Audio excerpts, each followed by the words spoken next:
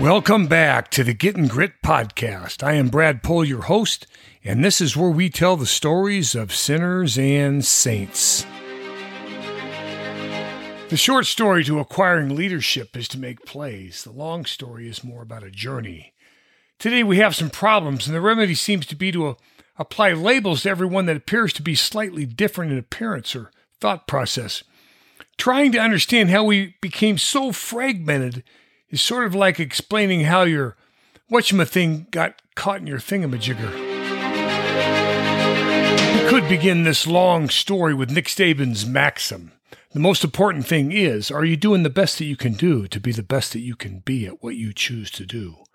Or we could begin with C.S. Lewis talking about the importance of telling long stories of brave knights and heroes, such as Tolkien's Aragorn from The Lord of the Rings giving his great challenge. The day may come when the courage of men fails, and they break all bonds of fellowship. But it is not this day. Instead, we will begin with a sower went out to sow. And as he sowed, some seed fell on the path, and the birds came and ate it up. See, some do not understand the gospel, and so the evil one comes and snatches it from their heart. Over the last 25 years, a small canon of research on family storytelling shows that when parents share more family stories with their children tell richer, more complete narratives to other adults, as well as demonstrate better understanding of other people's thoughts and emotions. Doing our best could mean sharing our stories of faith in our own homes. According to psychologist Jordan Peterson, you cannot talk about leadership without talking about responsibility. And in order to talk about responsibility, you must first talk about the virtues of truth-telling, loyalty, and beauty. Apparently, it's not common knowledge that when one tells a lie, he or she is actually telling a part of their own life story. And the chickens do come home to roost. Be careful to keep pen and paper nearby. Careful note-taking will be necessary, as you will have to repeat that lie again and again. Tell me, does a dog think about himself or just jump into the lake to save his drowning master? Doesn't loyalty always begin with putting the good of the other first? There is a deep inspiration in beauty simply because we recognize that it took great discipline and perseverance to achieve it. And this sparks a deep fear in us because we too would like to produce something beautiful. And then we ask ourselves, do I have what it takes? The virtues create a certain rhythm in man, like a dance that moves him, hence making them the cornerstone by which he can lead and lean into them when he gets lost. A sower went out to sow. Some of the seed fell on a rocky ground where it had little soil.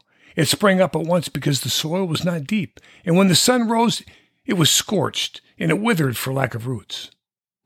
Some received the gospel with joy, but lacked the discipline and perseverance to see it through to the end.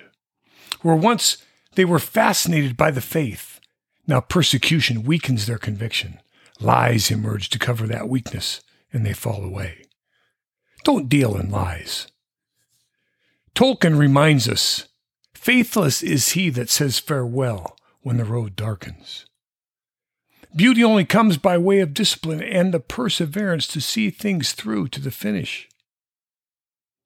Responsibility also stems from nobility. That great call of nobility urges us to invest in the needs of others. As the words, "play the man," were beckoned unto St. Polycarp as he was led to the fire in the Colosseum. See, because of many saints, our roots sink deep into the soil, providing a firm foundation. Therefore, we are not being swept away from the shallow ground surrounding our name, image, and likeness.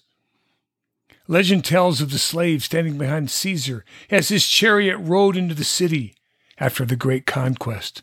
He's whispering into his ear, "Sic transit gloria mundi." All glory is fleeting. But we share in the noble faith of the ancients, the realization of what is hoped for, and the evidence of things not seen. A sower went out to sow. Some seed fell upon thorns, and the thorns grew up and choked it. Some hear and understand, but their lives are so busy and filled with so many concerns that rise up and choke out their understanding.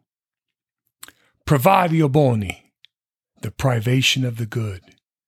It is the ancient description of evil, which acts like a parasite, feeding on the good in you like a blood-sucking leech. If you wish to step up, if you wish to lead, set aside the many concerns that are sucking the life out of you, like your whatchamathings getting caught in your thingamajiggers. The things that keep you from drawing closer to God. Responsibility also stems from courage. The sword is only drawn in critical moments, when the line has been established, because without this discipline, its value to conquer our fears would be diminished. As C.S. Lewis said, courage appears only at the testing point. When the sword is drawn, our fight is on. God's mercy, grace, and forgiveness stand ready, only waiting on us to have the courage to say, Lord, I surrender all to Thee. A sower went out to sow, and some of the seed fell on rich soil and produced fruit 30, 60, and 100-fold. Yes, we all need help to understand the gospel better, to read, to study, and to grow together within the church where we learn how to practice our faith, and the seed can take root in us to bear fruit. All living, breathing human beings are eligible for this. No groups, no labels. All are welcome. St. Augustine wrote of virtue, nobility, and courage, as ever ancient, ever new. Paul wrote to us, my earnest expectation and hope that in nothing I shall be ashamed. Well, we will all feel very much ashamed if we do not yield to Jesus in the areas of our lives that He has called us to yield to Him, writes Oswald Chambers. My utmost for His highest. An undue amount of thought and consideration for ourselves is what keeps us from making that decision. Shut out every other thought and keep yourself before God in this one thing only. My unstoppable determination for His holiness. Whether it means life or death makes no difference. He brings us to the place where He calls us to be our utmost for Him. And then we begin to debate. We need to surrender our will to Jesus absolutely and irrevocably. Leadership begins here. Ain't it so? This is Getting Grit signing off. Blessings to you all. Dominus Vobiscum.